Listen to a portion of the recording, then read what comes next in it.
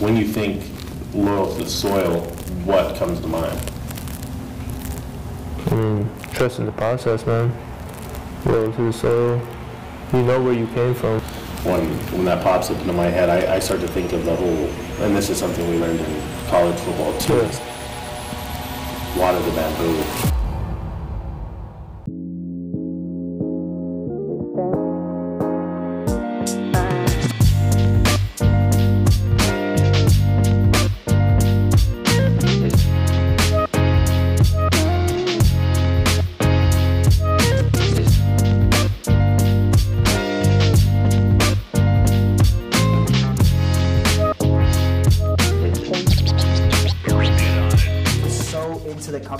I was like loyal, right? You know, we're talking about loyal to the soil. For this episode of the podcast, we have the broker owner of Signature Real Estate Group, Brandon Roberts. He's born and raised in Salt Lake City. Actually owned a restaurant a little bit before getting his real estate license at the age of 23. Actually, with one of the brokerages, was awarded the top broker in the nation. And then around 2013, founded Signature Real Estate Group with the other co-owner, Mike Rasmussen. I'm here today. How are you doing? Doing good. How are you, son? Good. Yep. And this awesome guy also just happens to be my father. Lucky me, right? Yeah. I was blessed. I was blessed with a great child like yourself. So I don't know. Is it like looking in the mirror right now? No, I've never looked so good in the mirror. Well, thanks. So starting out, I want to go to a little bit about you owning the restaurant. Can you tell me a little bit more about that? I originally started in the restaurant business. Your grandfather, my dad, was in the food business, and I started at Little America Hotel in Salt Lake.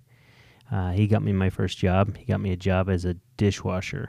And I worked my way up to busboy, line cook, was the nighttime baker,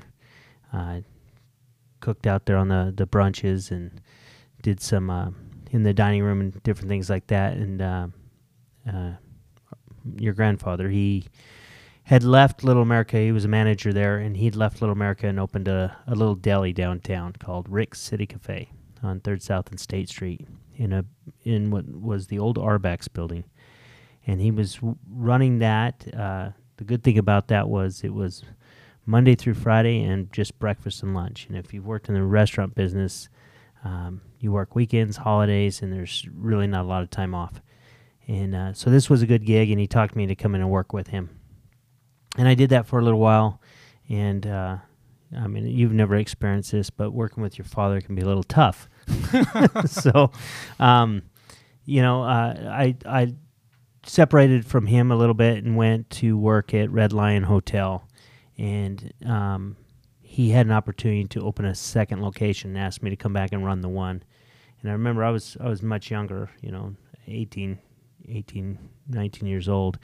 And we negotiated on me coming back, and it really came down to the fact that as long as I didn't have to make the potato salad, I was in. And so I came back to work with him. And then shortly thereafter, he offered me the opportunity to basically buy that restaurant and that little deli and run that. And I attribute a lot I learned through business in running a business through that location. I had the great opportunity to work with a lady by the name of Irma Castro. She taught me a lot of life lessons. She ran the front end, and I ran the back end and did the cooking. And she taught me a lot, and my dad taught me a lot too. What I didn't realize is the opportunity that he afforded to me, and what I would learn through that. And I had this impression that I owned this business, and what I really owned was a job. So it kept me out of trouble. It gave me a place to go every day. And I just learned a lot from the customers and everything that came in there. And I like the food business, and I miss the rush of being busy like that, but I would never go back and do it again. It's just too much work. Gotcha. So you would say it was the foundation, your first business, you ran everything, kind of the foundation of all the skills and everything that you would apply later in life? Yeah, it teaches you some work ethic. I mean, so at 19, I'd moved out, and I had 2 roommates, and we lived downtown Salt Lake, and I had to be at the restaurant 4:30, 5 o'clock in the morning to open it up, to do the prep and open by 6.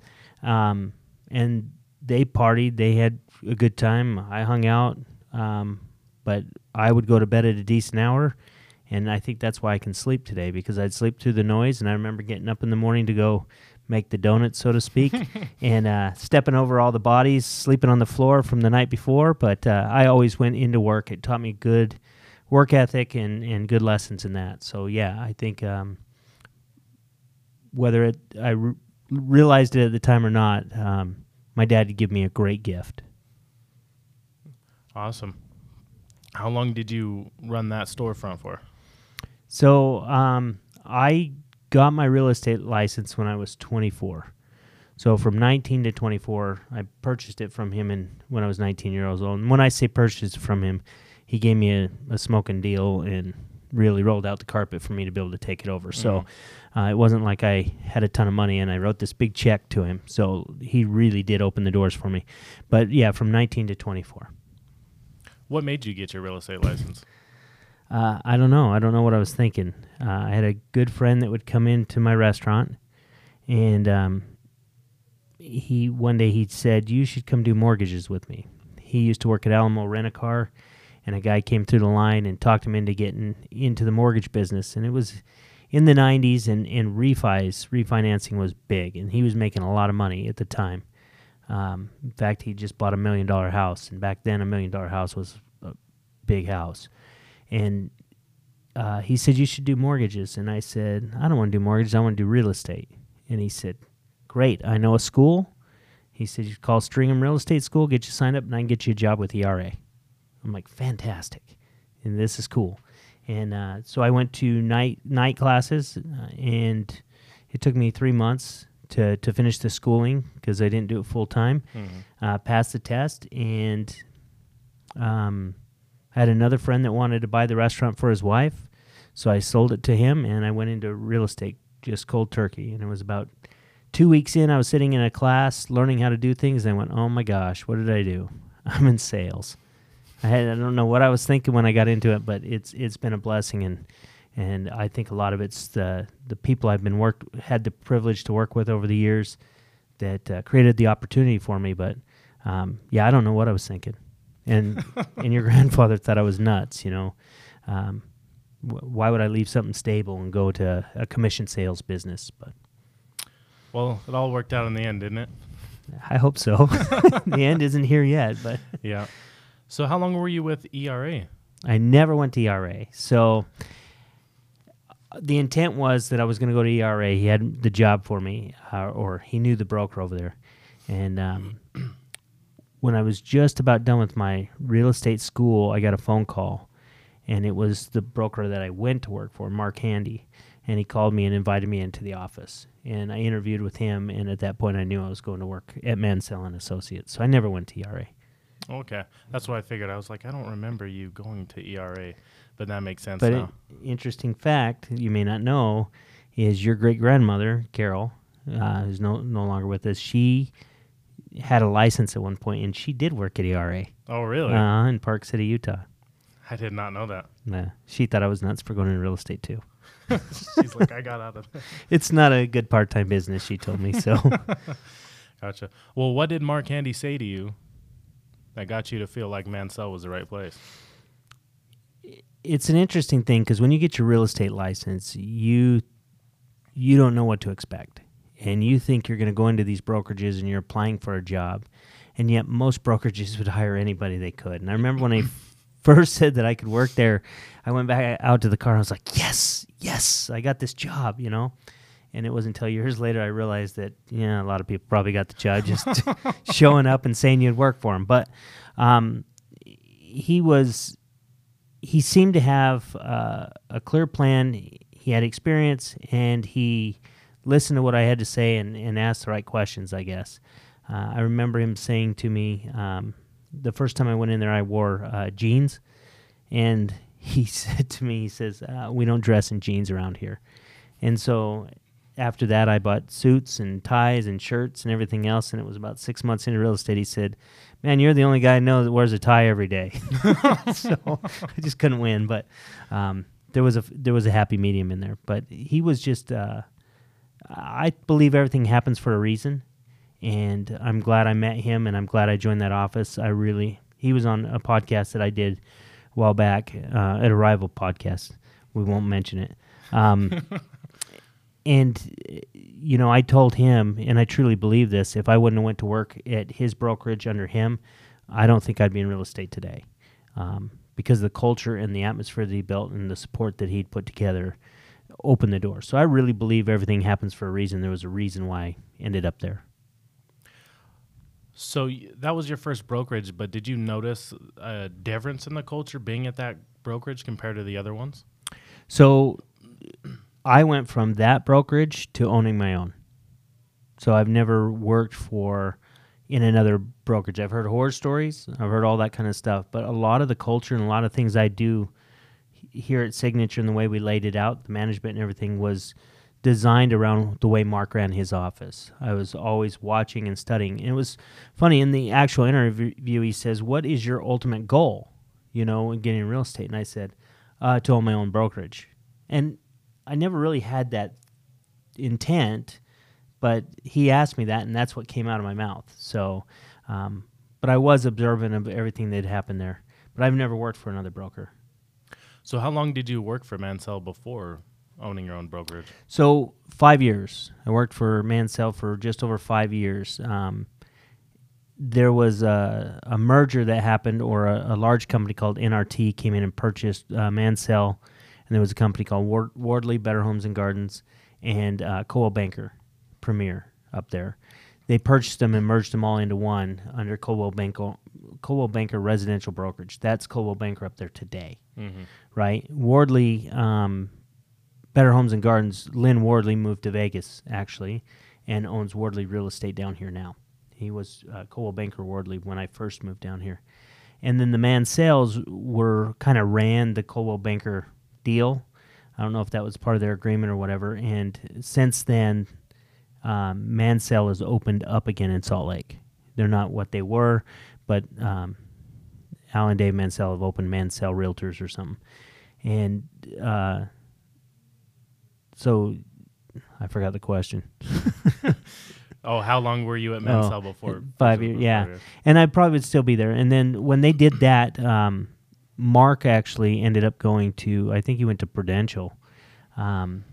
And me and another agent went out and started a little brokerage called Infinity Real Estate Group. That's when I left. So it just wasn't the right fit anymore, and we tried to go down another business venture, and it wasn't working out real good. So me and Andy Rivera actually went out and started Infinity Real Estate Group. What was that other business venture? So there was a point when ATMs became legal to sell in Utah. Outside of a bank owning it. So a small business could own an ATM. I believe they still can today. So when you'd go into a convenience store or something like that, that ATM could be owned by that store owner. They stock it with cash, and they make that revenue. And so what we were doing is we were selling the leases on those ATMs. The commissions were really good. The company would set us appointments. We would go out. We'd close these appointments. They weren't booking enough appointments to keep us busy. And so we hired our own telemarketer, and she started booking us appointments. And then she was booking so many appointments, we thought, well, we could get some salespeople to come on board with us because we could split that big commission, and they would still make pretty good money. Commission would be like $3,500. We give them 50% of it. And so then we recruited a couple real estate agents that we'd worked with to come over and sell some of that stuff. Anyway, we got it going so good. They owed us we were owed about $70,000 in commissions, between $70,000 and $80,000, and the company went bankrupt. And so we didn't, needless to say, we didn't see any of that money. But at that point, Andy says to me, he said, we should open our own brokerage. He says, you're eligible to go get your broker's license, aren't you? And I said, yeah. He says, we just built the thing. We had the sales force. We had everything there. The one thing that we were missing is the ability to control our destiny, because that financial part of it was with the other company. And so I did. I went and got my real estate license and my broker's license, and we opened Infinity Real Estate Group. How quick did that grow? That grew like molasses. It was slow. So 3.5, 4 years, we had 9 agents. And 9 agents, that's including me and Andy. and our other business partner, Paul, at the time. And we did not have, we had 4,200 square feet of office space. Most of it was hallway. And I always kid it's in the building on 3300 South next to it's a Smith's now that's leaning. But we couldn't fill it. And it wasn't until one day we were struggling there. We were splitting all our commissions, stuff like that. We were making enough money really to provide for one family, not two. Mm-hmm. And we had a discussion, Andy and I, that we were just going to shut it down and go work in our basements, just do our own thing. We'd make more money. Mm-hmm. And that's when I got an invitation to go to a basketball game from Exit Realty, which was my next stop, basically. And we thought, what the heck? It's a free basketball game, so who knows, we won't be able to afford to go to another one. And so we went. And the other reason was it was Karl Malone's homecoming game, so to speak, after he'd left the Jazz and went to the Lakers.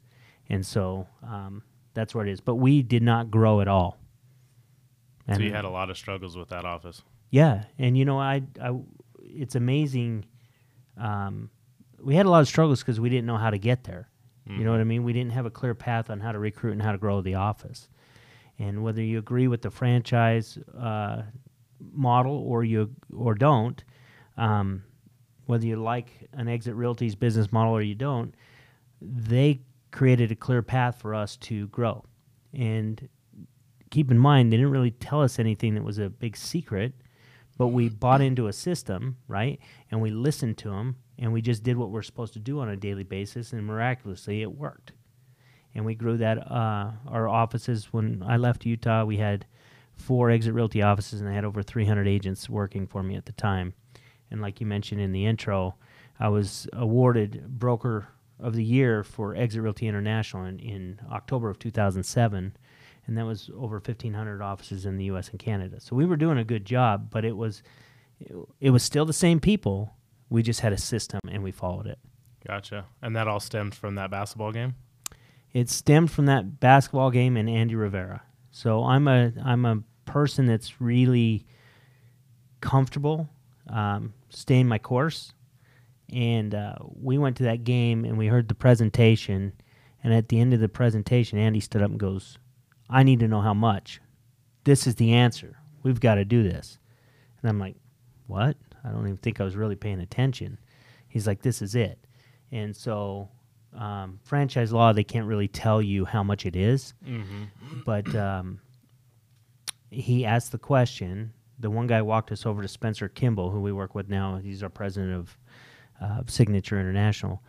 He's the one that sold us our first franchise and walked us over, and he pulls out of his suit jacket. He says, let me see your tickets. And he looks, and we were basically filler people. I don't think we were high on their radar at all, so we had these nosebleed seats. But he switched them and put us in the suite. Well, they had like 3 or 4 suites, and Spencer had the people he was supposed to talk to that night that he thought he could sell a franchise to.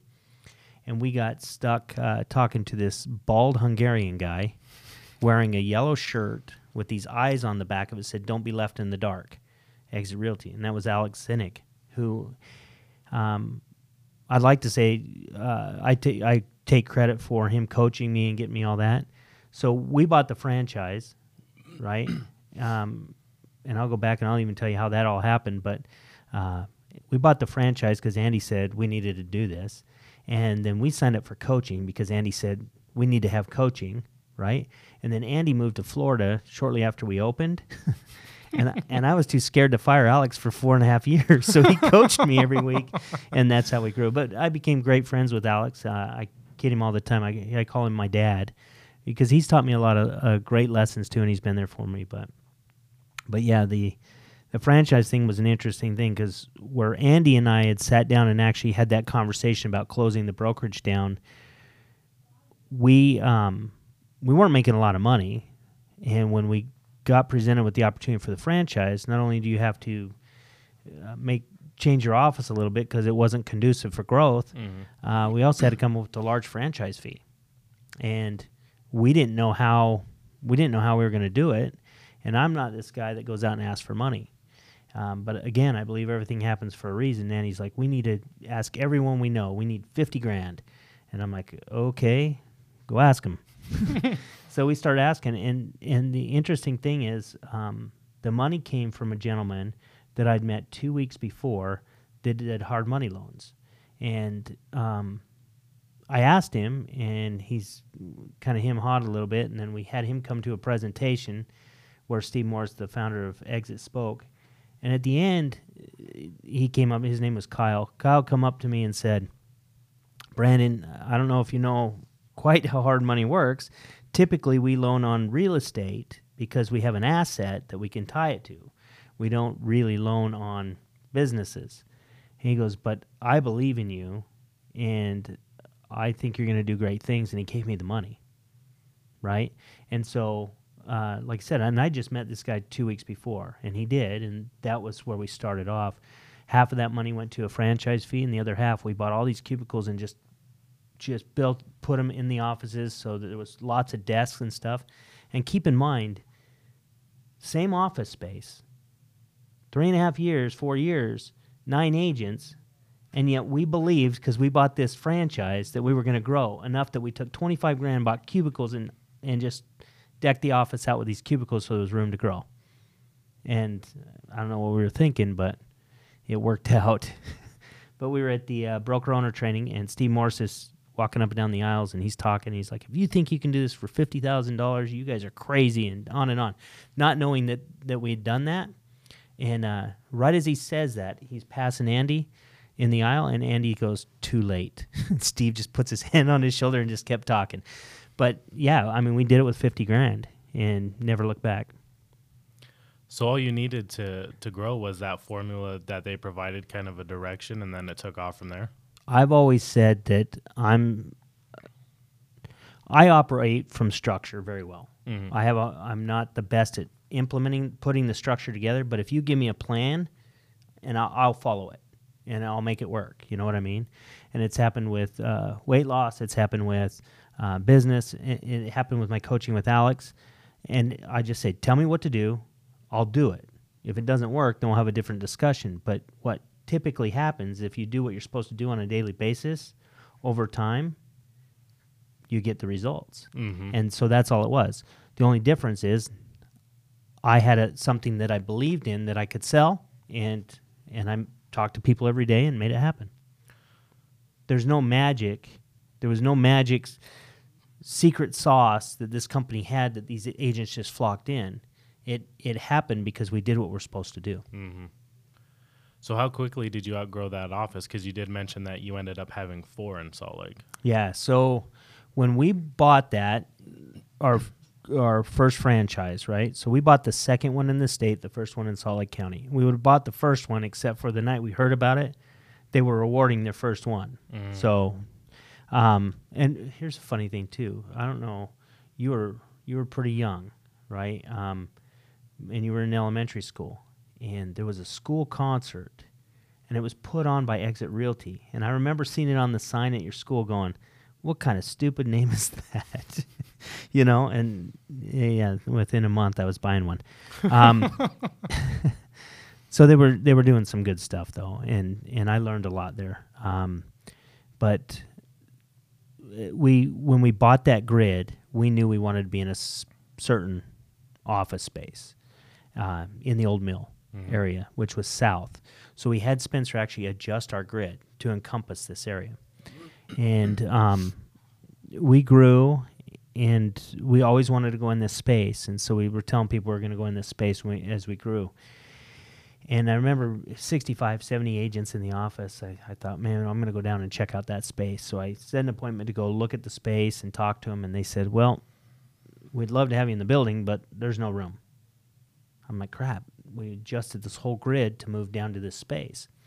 And it just wasn't going to happen. And they said, but we're building another building across the parking lot. And I said, oh, great.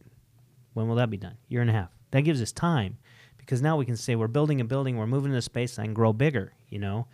And so we go through that. When it gets close to getting done, I go back down there and I say, we'd like to talk to you about the space. And they said, it's all been leased. I'm like, crap. And they said, but we have some space. The whole 3rd floor is available in Old Mill 1 because Overstock.com just moved out. Mm. So they moved out to move into the new building, and the building that I originally wanted to be in, the space opened up for it. And so I made application for that and put it down there, and we were still a young company and growing, but we weren't really big to the point where we were a massive force to be reckoned with or anything. And I remember filling out the application. They called me, and I'm sitting at a conference table much bigger than this, and it's me, and there's a couple of attorneys and the owner of the building and the property manager and this type of stuff. And they said, you know, you really don't have the financials to take down a space like this, and on and on. And I said, well, let me tell you what we're doing. Let me tell you where I've been and where I'm going. And I told them the story and what my vision was to grow. And they stepped out and they talked for a minute, and the one guy comes back in, he goes, you know, Brandon, we like to take a chance on new companies. We did it with JetBlue. We did it over Stock.com. We're going to do it with Exit Realty. And they gave us the space. And that's the space we moved in. When we moved into that space, it was prime. It was beautiful, killer view of the valley. We exploded at that point. We grew. And then the other offices I got, we bought one more franchise in, well, we bought two more. We bought Draper and we bought Sugar House. And then the other ones we basically purchased off existing offices, which was Union Park. And then kind of the Sugar House Holiday area was another merger. So after that, the office is exploding around what time was that? Noon. Noon. So, okay, I'd have to go back and think about the dates, but it was probably 3 years in that we kind of had really started to take off. Mm-hmm. And that's where we became the highest grossing exit office in the state. That's where all that stuff started to come together. Up to that point, it was really interesting because they'd sold a lot of the franchises. There was one at Union Park, which was like an exit down. Then there was one off of Murray there, 280 East, and that was like 2 exits down. Mm-hmm. And everyone was growing and trying to claw to get profitable and stuff. And every one of us did our business a little bit different. And that's how I got a lot of those offices, was the fact that I got upset one time with one of the franchisees over some recruiting tactics. And I went in there because we all played nice, and I went into a meeting with that broker owner and Spencer and a couple other people, and I just said, it's over. We're solo. It's war. We're done. Spencer talks me down, calms me down, and I went back and talked to my partners and said, we just need to buy them all. And all through my life, everything that I kind of think about or I envision that I want happens. All the way back to when I told Mark I want to own my own brokerage. You really have to be careful what you ask for, because it typically happens. At least it has for me through my life. I said, we're going to buy them. We're going to buy them all. We're going to own Salt Lake County. I'm tired of this. And I said, we're going to buy this one, then we're going to buy this one, then we're going to buy this one, and we'll buy this one last. 2 weeks later, Union Park was the one I thought we'd buy last. 2 weeks later, they called me up and said, would you be interested in merging or taking us over? And so, like I said, you just be careful. Hindsight, I learned a lot, but I wish I would have just been happy with my own corner, because it's a lot to take on. Having all those offices, what was the struggle you encountered taking on those offices? So I learned a hard lesson, which is called span of control. To be able to control what you have. Don't overextend yourself. In starting out, I believe there's a couple ways you can find talent, right, or find people that can work for you. Number one, you can go out and find the right people with the right abilities, and you can pay them the right amount of money to attract them to work at your company. Mm-hmm. Or you can do it the way I did it there, which to find talent that you're going to bring up, right? So they'll work for less, but it's a lot more pressure and work on you. And I don't want to sound like the people I was working with who became great partners, like Terry and Paul and them, were not qualified. They just didn't have the experience at that point, right, in running a brokerage and stuff. I'm fairly new in the real estate industry, and they do great in Salt Lake now and sell a lot of real estate, and they were really great partners. But when you're doing that, that kind of creates this span of control. And I remember we had a broker in the Union Park office, and she hated men, and it became this attitude that she had of us against the world. Like, it wasn't like the team, it wasn't like that type of thing. It was like her office and all the other offices. Well, we can't operate on that like that. And she was actually a partner, and there was 4 of us, and we ended up basically going through a divorce. And I left the Cottonwood office to go down to that office. And I remember going in there and working from an office where everyone loved me to that office where there was a lot of loyalties to the other person. And we were able to turn all that around, but it was a different feeling. So you can't be in all places at once, and it's hard to create that culture across multiple offices. And we struggle with that here up to a point, but I learned a lot of those lessons is what I brought down here in doing a lot of the collaborative stuff. Just like our sales meetings, we do a joint sales meeting with all the offices here. We do trainings like the academy and stuff, bringing all the agents together. Is to create that culture across all the offices so that that doesn't happen again. Gotcha. So it's all unified. You try the best you can, because each office will have its own personality, and each broker does too, and they're going to do things a little bit different. But as much as you can make somebody from the Summerlin office going into Green Valley feel comfortable and vice versa, that's what you're going for. I see. So after you going through your quote-unquote divorce, what was the next path? The next path? Well, that's when we just kind of went down that thing. And in October of 2007, like I said, we were in Colorado for the Exit Convention. That's when I won that award.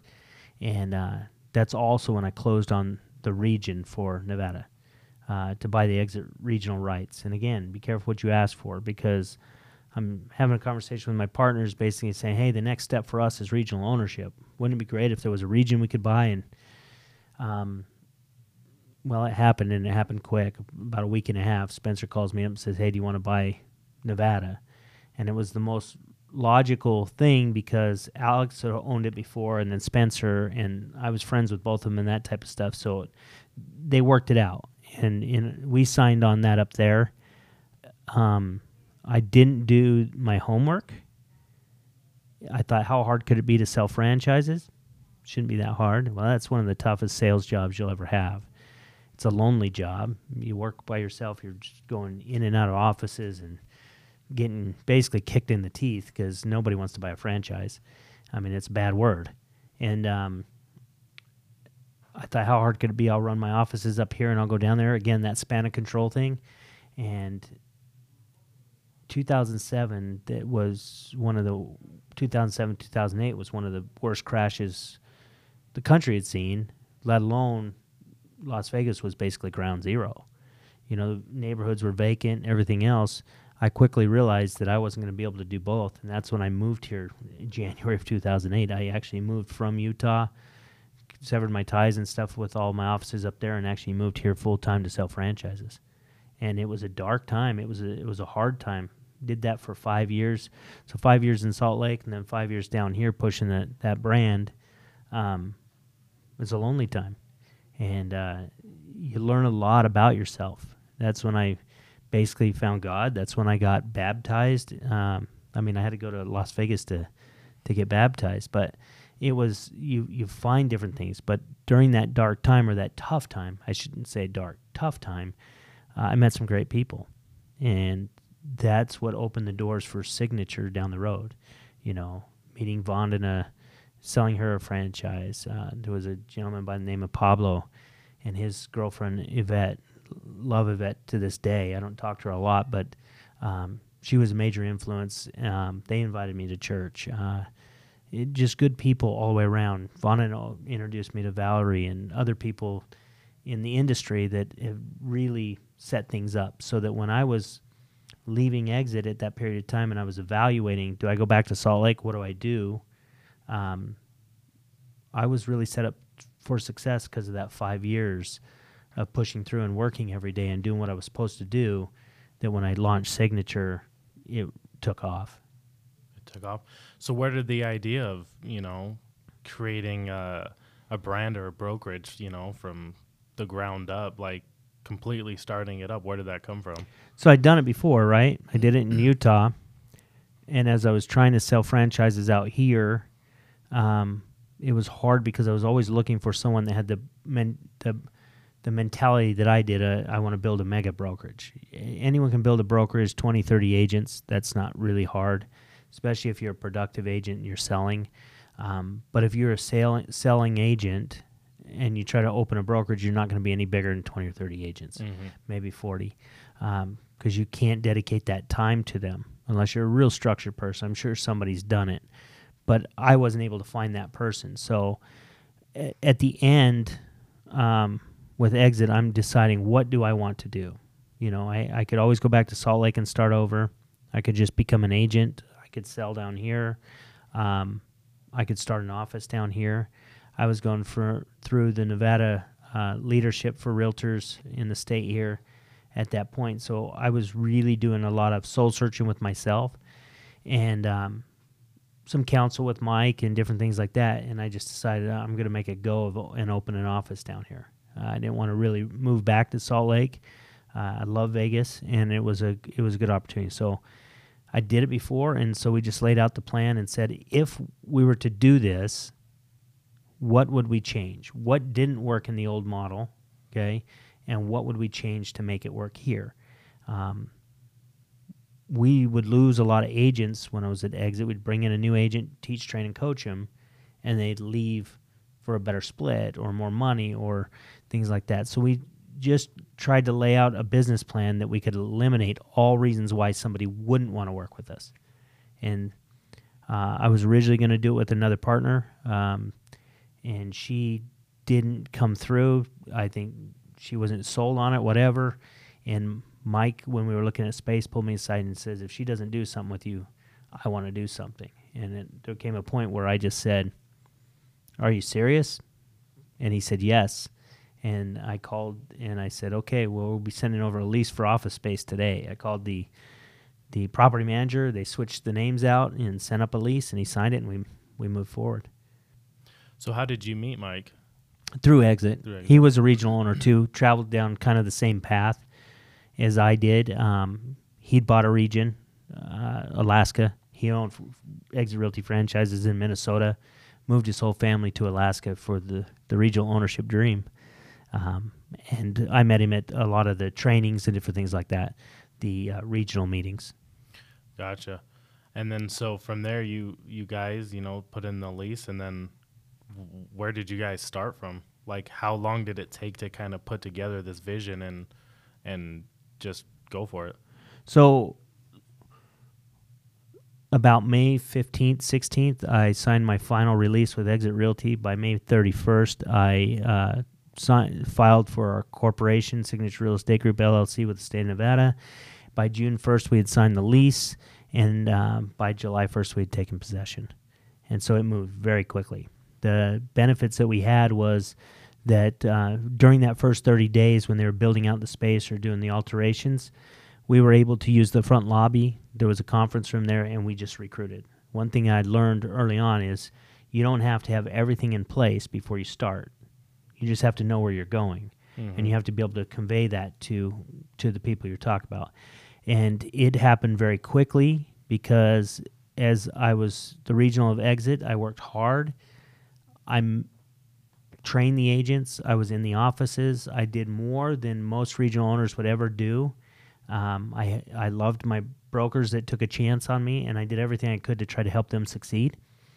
And that model, the split model, especially in Vegas, people were gravitating toward this 100% concept.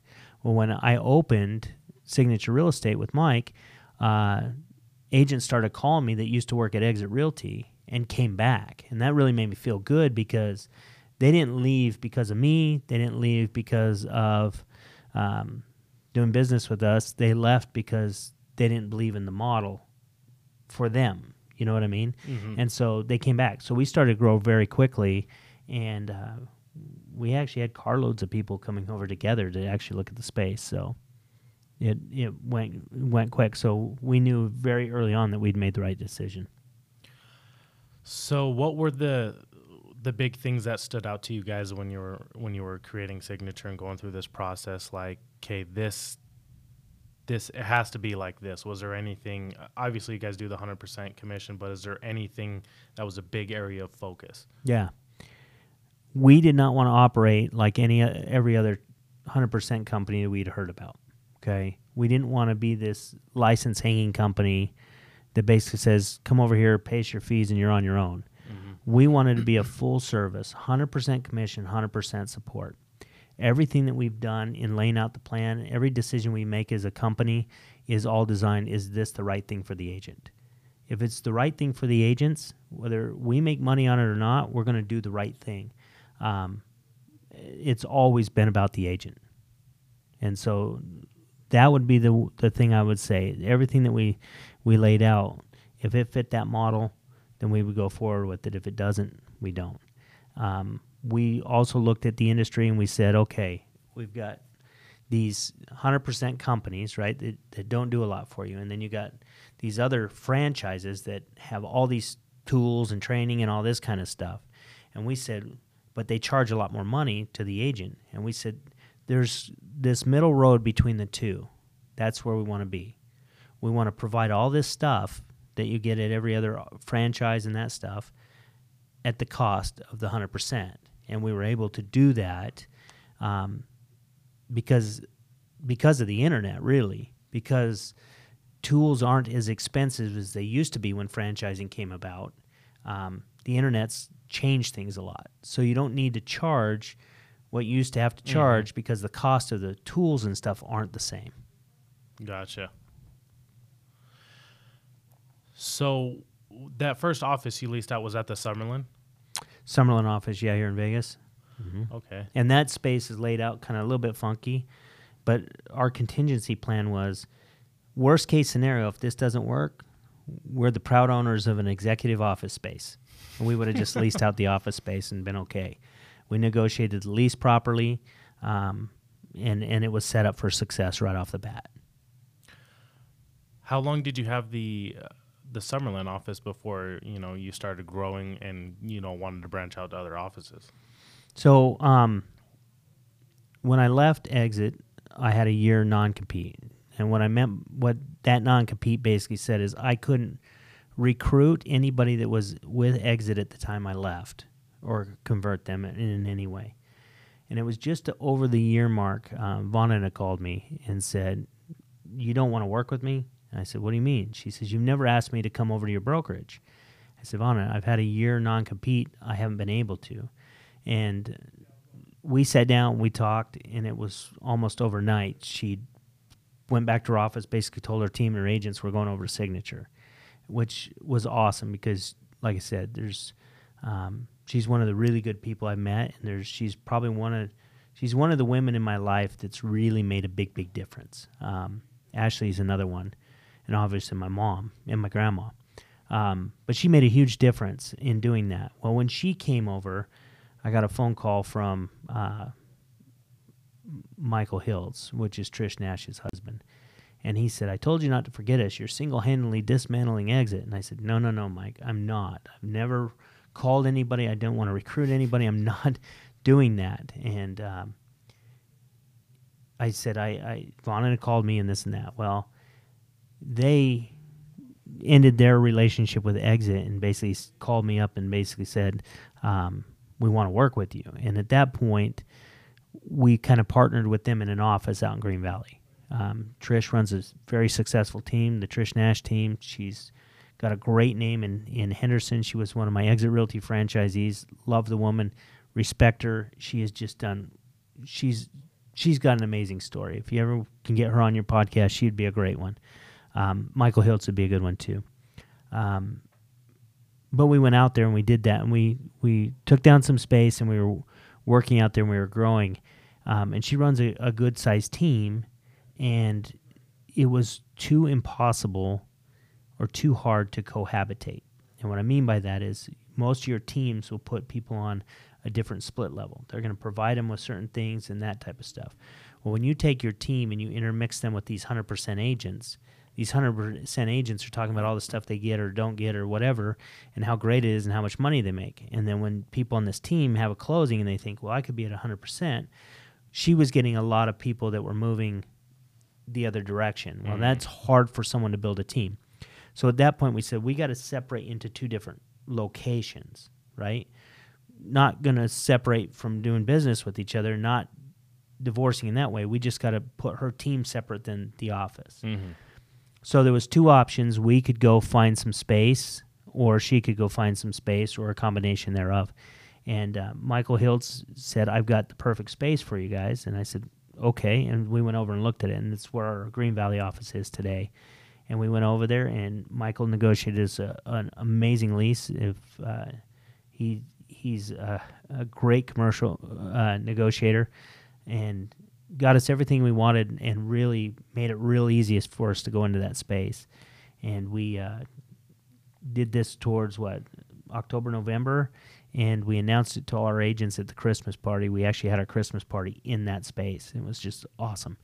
And then we've grown. We've negotiated that at least 2 more times and actually done 2 build-outs on it, and took that from what it was about 6,500 square feet to now it's over 10,000 square feet. And a beautiful office. Yeah, and I've seen that office grow too, and it's an awesome office. Kelly Bishop out there is doing an amazing job. She's got that up over 240 agents. She works her butt off, kept a great culture, and they're just great agents out there. Great agents in Summerlin, now our Southwest office. I love working with everyone I work with. And it's interesting. They all work together. It collaborates. They come together as a family, but each office has such a different identity. It's neat. They do, and you can almost feel it when you go into each office. And it's not bad. It's just different feel through each office. So now you have these 3 offices. How many agents are you at currently? We are about 540 in Vegas. Okay. Is there any plans for expansion in the Las Vegas area as far as office goes? I can't give you all my trade secrets. This goes out to all my competitors. No, there is. I mean, we're always looking for opportunity. We're looking to make sure that we make the right moves. Our Summerlin lease will be up. It is the one that is the most dated. Doesn't fit exactly the way we want our offices to look. We tried to negotiate with the owner prior to them selling it to kind of reposition our space and to put that as an office that we would have had for a long, long time. Unfortunately, I don't think that that's going to be a location we're going to be at for a long, long time. When that lease is up, we will probably find another location in Summerlin that we can build to the standards that we have and lay out the office the proper way. I think there's a big difference on how we operate from others is how we lay our offices out. We create a collaborative environment, and an environment where the baby boomers can work with the millennials, and they can help each other through different lessons, so to speak. And it's been really, really good for us. And unfortunately, Summerlin doesn't fit that mold right now without a severe remodel. So we'd probably do something there. And then we've always got on the board and looking at, and we've even looked at space in the past of a Northwest office. It just isn't the right time right now. We elected to go to the Southwest, which happens to be one of the fastest growing areas in Vegas, and Northwest is growing rapidly too. And so, yeah, we're currently in the position of building this office up before we make any more moves. Span of control. Smart, and you learned those lessons in the past. Yeah, you learn lessons the hard way, and hopefully you don't have to repeat them. So it's a good motto. So at what point did, you're growing fast, you got the 3 offices here. What point were you on the thought process, hey, we need to start, putting Signature out there on the map and doing franchises in other states? So that everything kind of happens.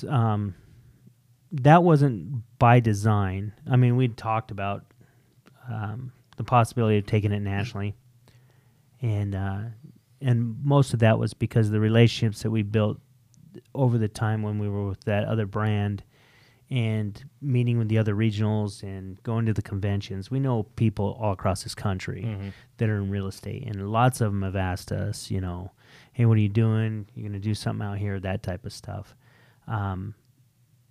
it kind of happened based on we've done what we call test markets or testing, and these offices here are like my laboratories. We try things out here. We know if they work, they don't work. We had a virtual office in Salt Lake. We've toyed with the virtual concept. It made sense in Salt Lake because you're from there. I knew agents up there, so we had kind of a virtual type thing where we processed everything down here. Mm-hmm. Mike, our business partner, is up in Alaska, so we had a brick and mortar office up there, but we did centralized processing of the checks down here. Vonna was really good friends with a lady by the name of Susan Ebert, who is our broker owner of our California office. And Susan was leaving Exit Realty at a point. She was a regional vice president, and she reached out to Vonna, and Vonna says, you need to talk to Brandon. Me and Vonna took a trip out there, and she switched. She bought into the Exit concept, took down 10,000 plus square feet. It's a beautiful office in Marietta, and she's grown that up close to 200 agents. She's like number one in her market. She has some of the best, the highest producing teams in that market there. And so we knew it was duplicatable through these different things. Mm-hmm. Even Green Valley doing that and having a different broker run that, so that wasn't a day-to-day operation. We knew this was a duplicatable system. So then we start talking down that path of doing that. Maury Kimball, great friend of mine, Spencer Kimball's brother, approached me one day and he says, I'd like to open a Signature in Salt Lake. Would you partner with me on it? You know, and then that's when Spencer, basically his brother, came down and took me out to dinner and basically was trying to find out why Maury shouldn't do it and was going to tear this thing apart. And at the end of the dinner, he said, I want to be part of it. We had the opportunity to bring Alex in and just assemble the team. So it's just kind of naturally flowed that direction. Again, I'm the kind of person that likes to stay steady pace, wins the race type thing. Not as steady as my dad, but he's very conservative. But it was almost just like the things lined up and we had to take those steps. And we've met some great people, and we've got some great offices across this country. And it's just awesome to be able to help people do what I've done, which was a dream of mine, which was to open an office, right? And to grow something. So it's awesome to coach and help people do that. So is it a goal or an objective to get this thing all across the country, or just like finding the right markets where it will work, or what's the thought process? I just want to open the Costa Rica office. So you can work down there, huh? We've got this thing. So most franchises, it's all about numbers. We got to get these. We got to be in all these locations. And Mike and I sat down early on, even just running our offices here, and just said, you know what? We don't want to open an office. We don't want to go anywhere. We don't want to open in a state just to open in a state. We want to grow because of talent. And so we will go into a market if it's the right broker owner, if it's somebody that wants to build somebody that we believe that is going to be fun to work with and that is committed to growth. And so when people ask, well, how many franchises are you going to sell over this next year? It's not about that. To me, it's about growing smart, growing strong, and with the right people. And we don't charge a ton of money for a franchise, and we do that on purpose for two reasons. Number one, we never want to be incentivized to open an office just to get a check. Mm-hmm. And number two, we'd much rather that franchisee take that money and put it into their office to build it out the proper way. So that's a good plan. And staying in your capacity, like you said, you're not overdoing yourself and overexpanding. Right. And if you go because of talent, you might have a little bit more work up front, mm-hmm. but in the end, you're not, because they're going to be capable people that are going to be able to buy into the vision and represent you well. So what's next for Signature? Next for Signature, well, I just bought 2 hair salons, right? Yeah. Diversification. No. I like the path we're going on. I like what we're doing. I like the people we're working with. Next here locally is really to stabilize for the next push. When you build a company, you put things in place, systems and processes, right? And there comes a point where you can outgrow those systems and processes. And I think we're at this point where we're reevaluating some of our systems and processes to make them better, to create a better experience for the agent, a better experience for the consumer that deals with our agents, a better experience all across the country, a better experience when somebody calls into your office. I just think it's important that people feel good when they do business with you.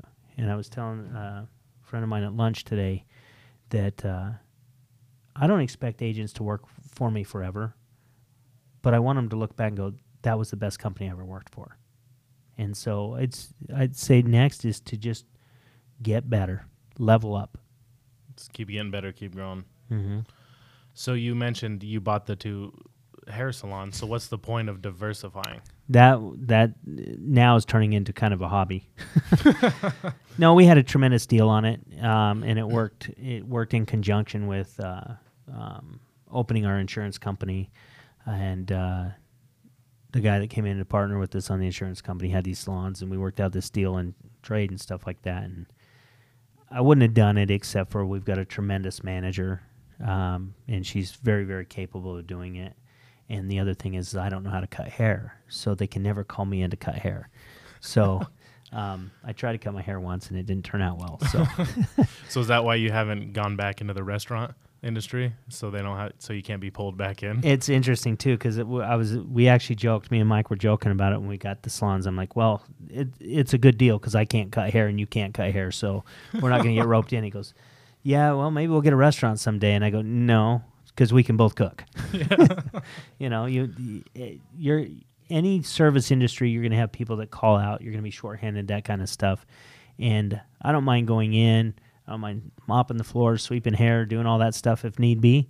I've never been. I'll pitch in. I'll do it. I mean, I was at the salon at 7:00 this morning because we had an issue with the cameras, and I want to make sure that was all done. And we just switched over to a software thing, and I was there at 6:30 yesterday to make sure that the receipt printers and everything else work, because I want to make sure that we can take whatever load we can off of that manager, because she's doing a great job. But ideally, it's I don't want to be strapped to something where I have to go in day to day. It ruins your span of control. You take your eye off the ball, and you can't grow. Looking back, way back in the restaurant business, all my friends thought, man, you got it great. You own your own business, that type of stuff. And I talk about this in the Real Estate Academy as I'm training agents. I say, I didn't own my own business. I owned my own job. If I didn't get up 4:30, 5 o'clock in the morning, go in, open that shop, it wasn't there. If I learned what a paid vacation was. If I took a vacation, I paid somebody to work. You know what I mean? Mm-hmm. And so it's about when you do open a business, it's about creating a business, not a job. Mm-hmm. And that's the same thing in real estate. And advice I'd give you is, as you lay out your real estate career, treat it like a job. Like, you've got to be there, especially early on, but build it and put the systems in place so that deals and dollars are going to occur with or without you, if that makes sense. Mm-hmm. If I have to go in every day and cut hair, then that's a job. If I own a salon where that revenue is happening with or without me, that's a business. So do you have any plans of going into any more ventures, or was it just kind of like you guys want to do the insurance thing and just so happen to work out the hair salons, or is there other things you want to approach on the horizon? So I'm always open to business opportunities. Mm-hmm. We've started a company called Signature Holdings. That's what Signature International is held by, our franchise sales company. That's what our insurance company's there. We've got a real estate school that we're in the process of getting approved. That falls under that. So we're going to acquire businesses that are going to fall under Signature Mm-hmm. Holdings. I think there's a lot of things that complement each other. Now, the hair business, that doesn't really complement all that other stuff, but it's actually been really fun turning these around, from taking them over that were understaffed, didn't even have enough stylists to to keep the doors open, so to speak, to where they are today and where they're going. It's been fun. I really like building things up. But yeah, we're constantly looking for opportunities to put under the Signature Holdings umbrella. So what is your goal going forward? Is there anything you want for yourself in the future?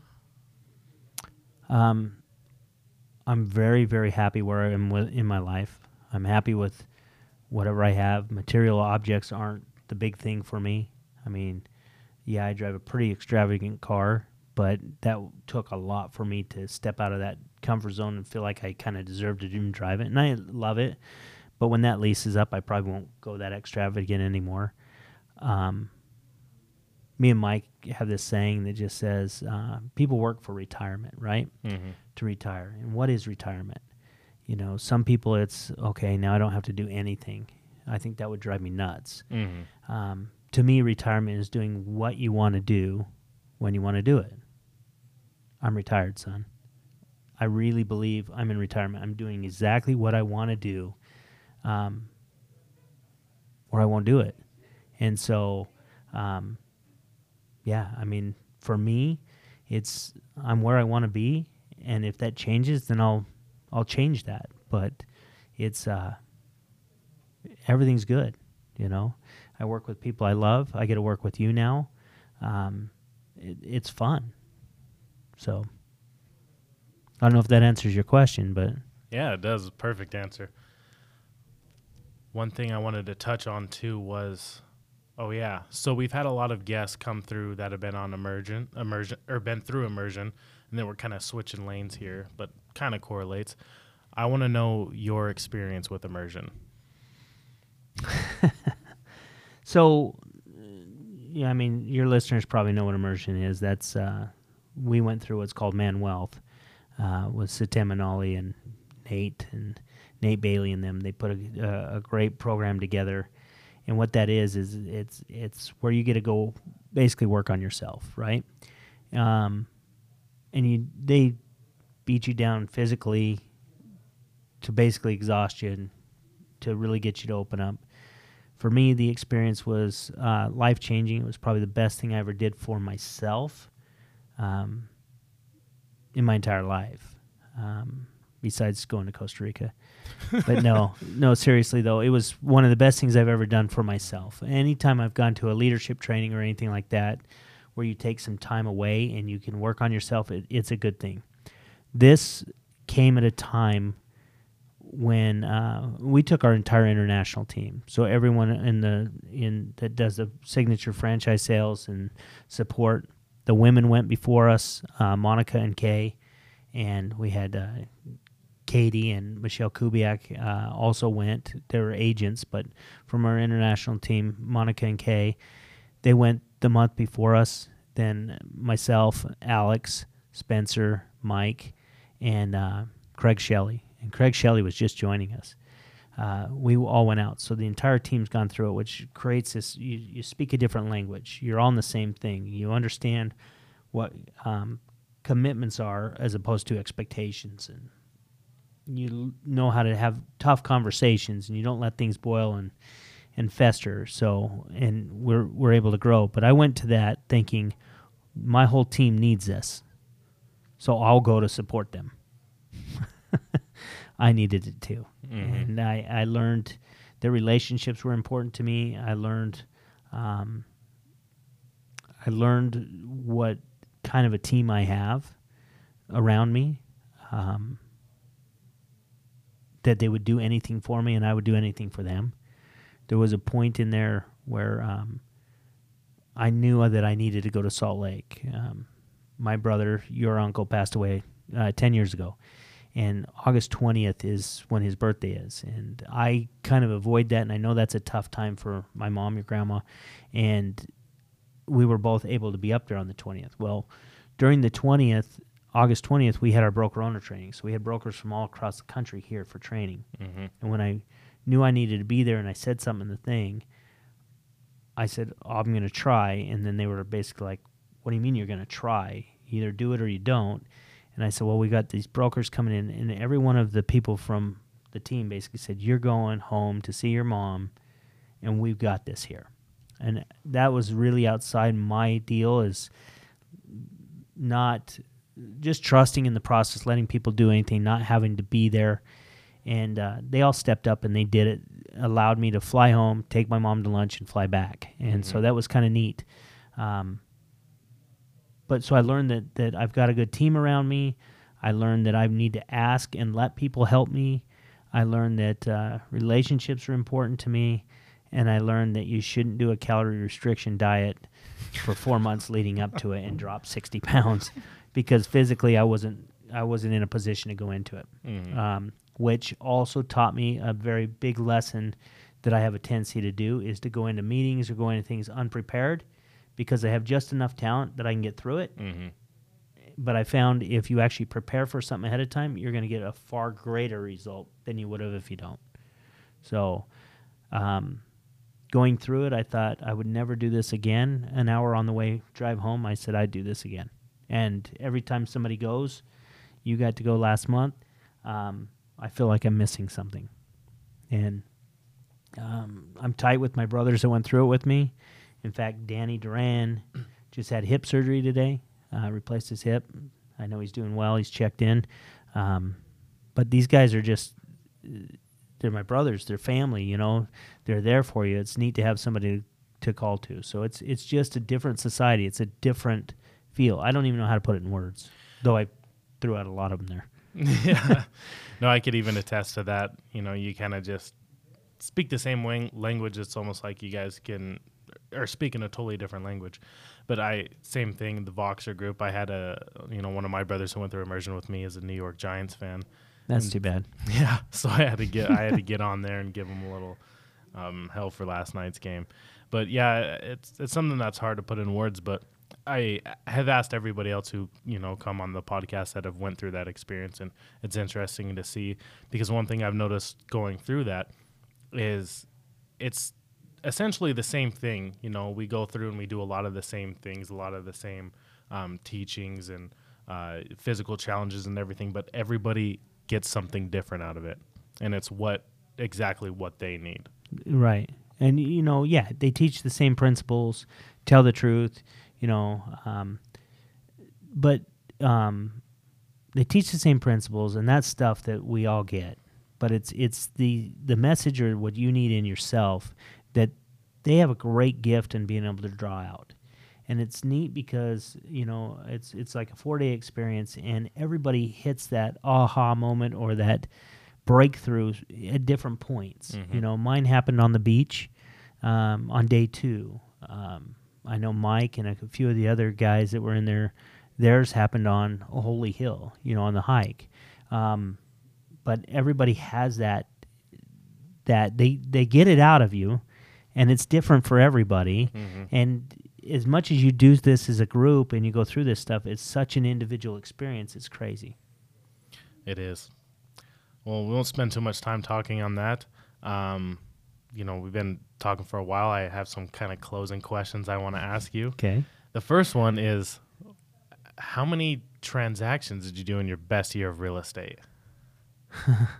It was about 60. 60? Yeah.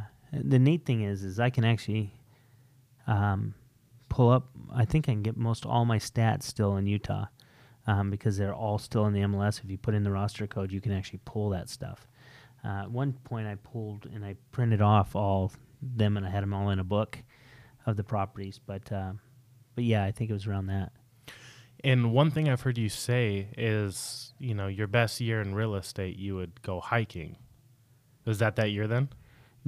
I don't know if it was that year, but it was the happiest year, and I was very productive on. The year I did most was when I worked with Andy, before things got tough. I got to a point where I lived in Mill Creek, mouth basically of the canyon, Mill Creek Canyon, and I would go to the office. I always went in early, make your calls, prospect, and then I would go home for lunch, and then I'd go on a hike, and I'd come back, and I'd get cleaned up, and then I'd work till 9, 10 o'clock at night. But the balance there was great, and the production was good, and things just happened because it just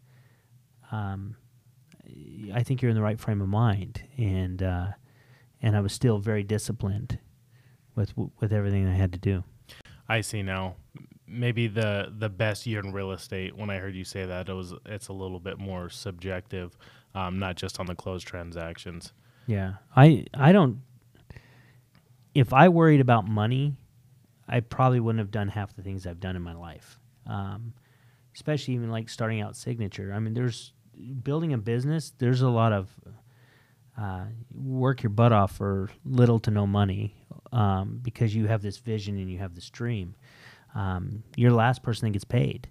You got to make sure everyone else is paid and everything else is good. So there's a lot of sacrifice that goes into that, but those are still some of the best years of your life, or some of your best years of your company and different things like that. So, I see. yeah. Well, my next question I was going to ask you is, you've been in the industry over 20 years. You've seen a lot of changes. What changes do you think we can expect to come with, all the technology and, I don't see this as a big of a problem as a lot of people, but the iBuyers, just different, things coming. The disruptions. Yeah, the disruptions in the industry. How do you see our industry moving forward? I think if agents don't and brokers don't pay attention to the consumer experience, they will become obsolete. I didn't say realtors would become obsolete, and I didn't say that real estate brokerages become obsolete. They will become obsolete, which means if you're not delivering a good service and a good experience, people won't use you. They talk about this is a relationship business.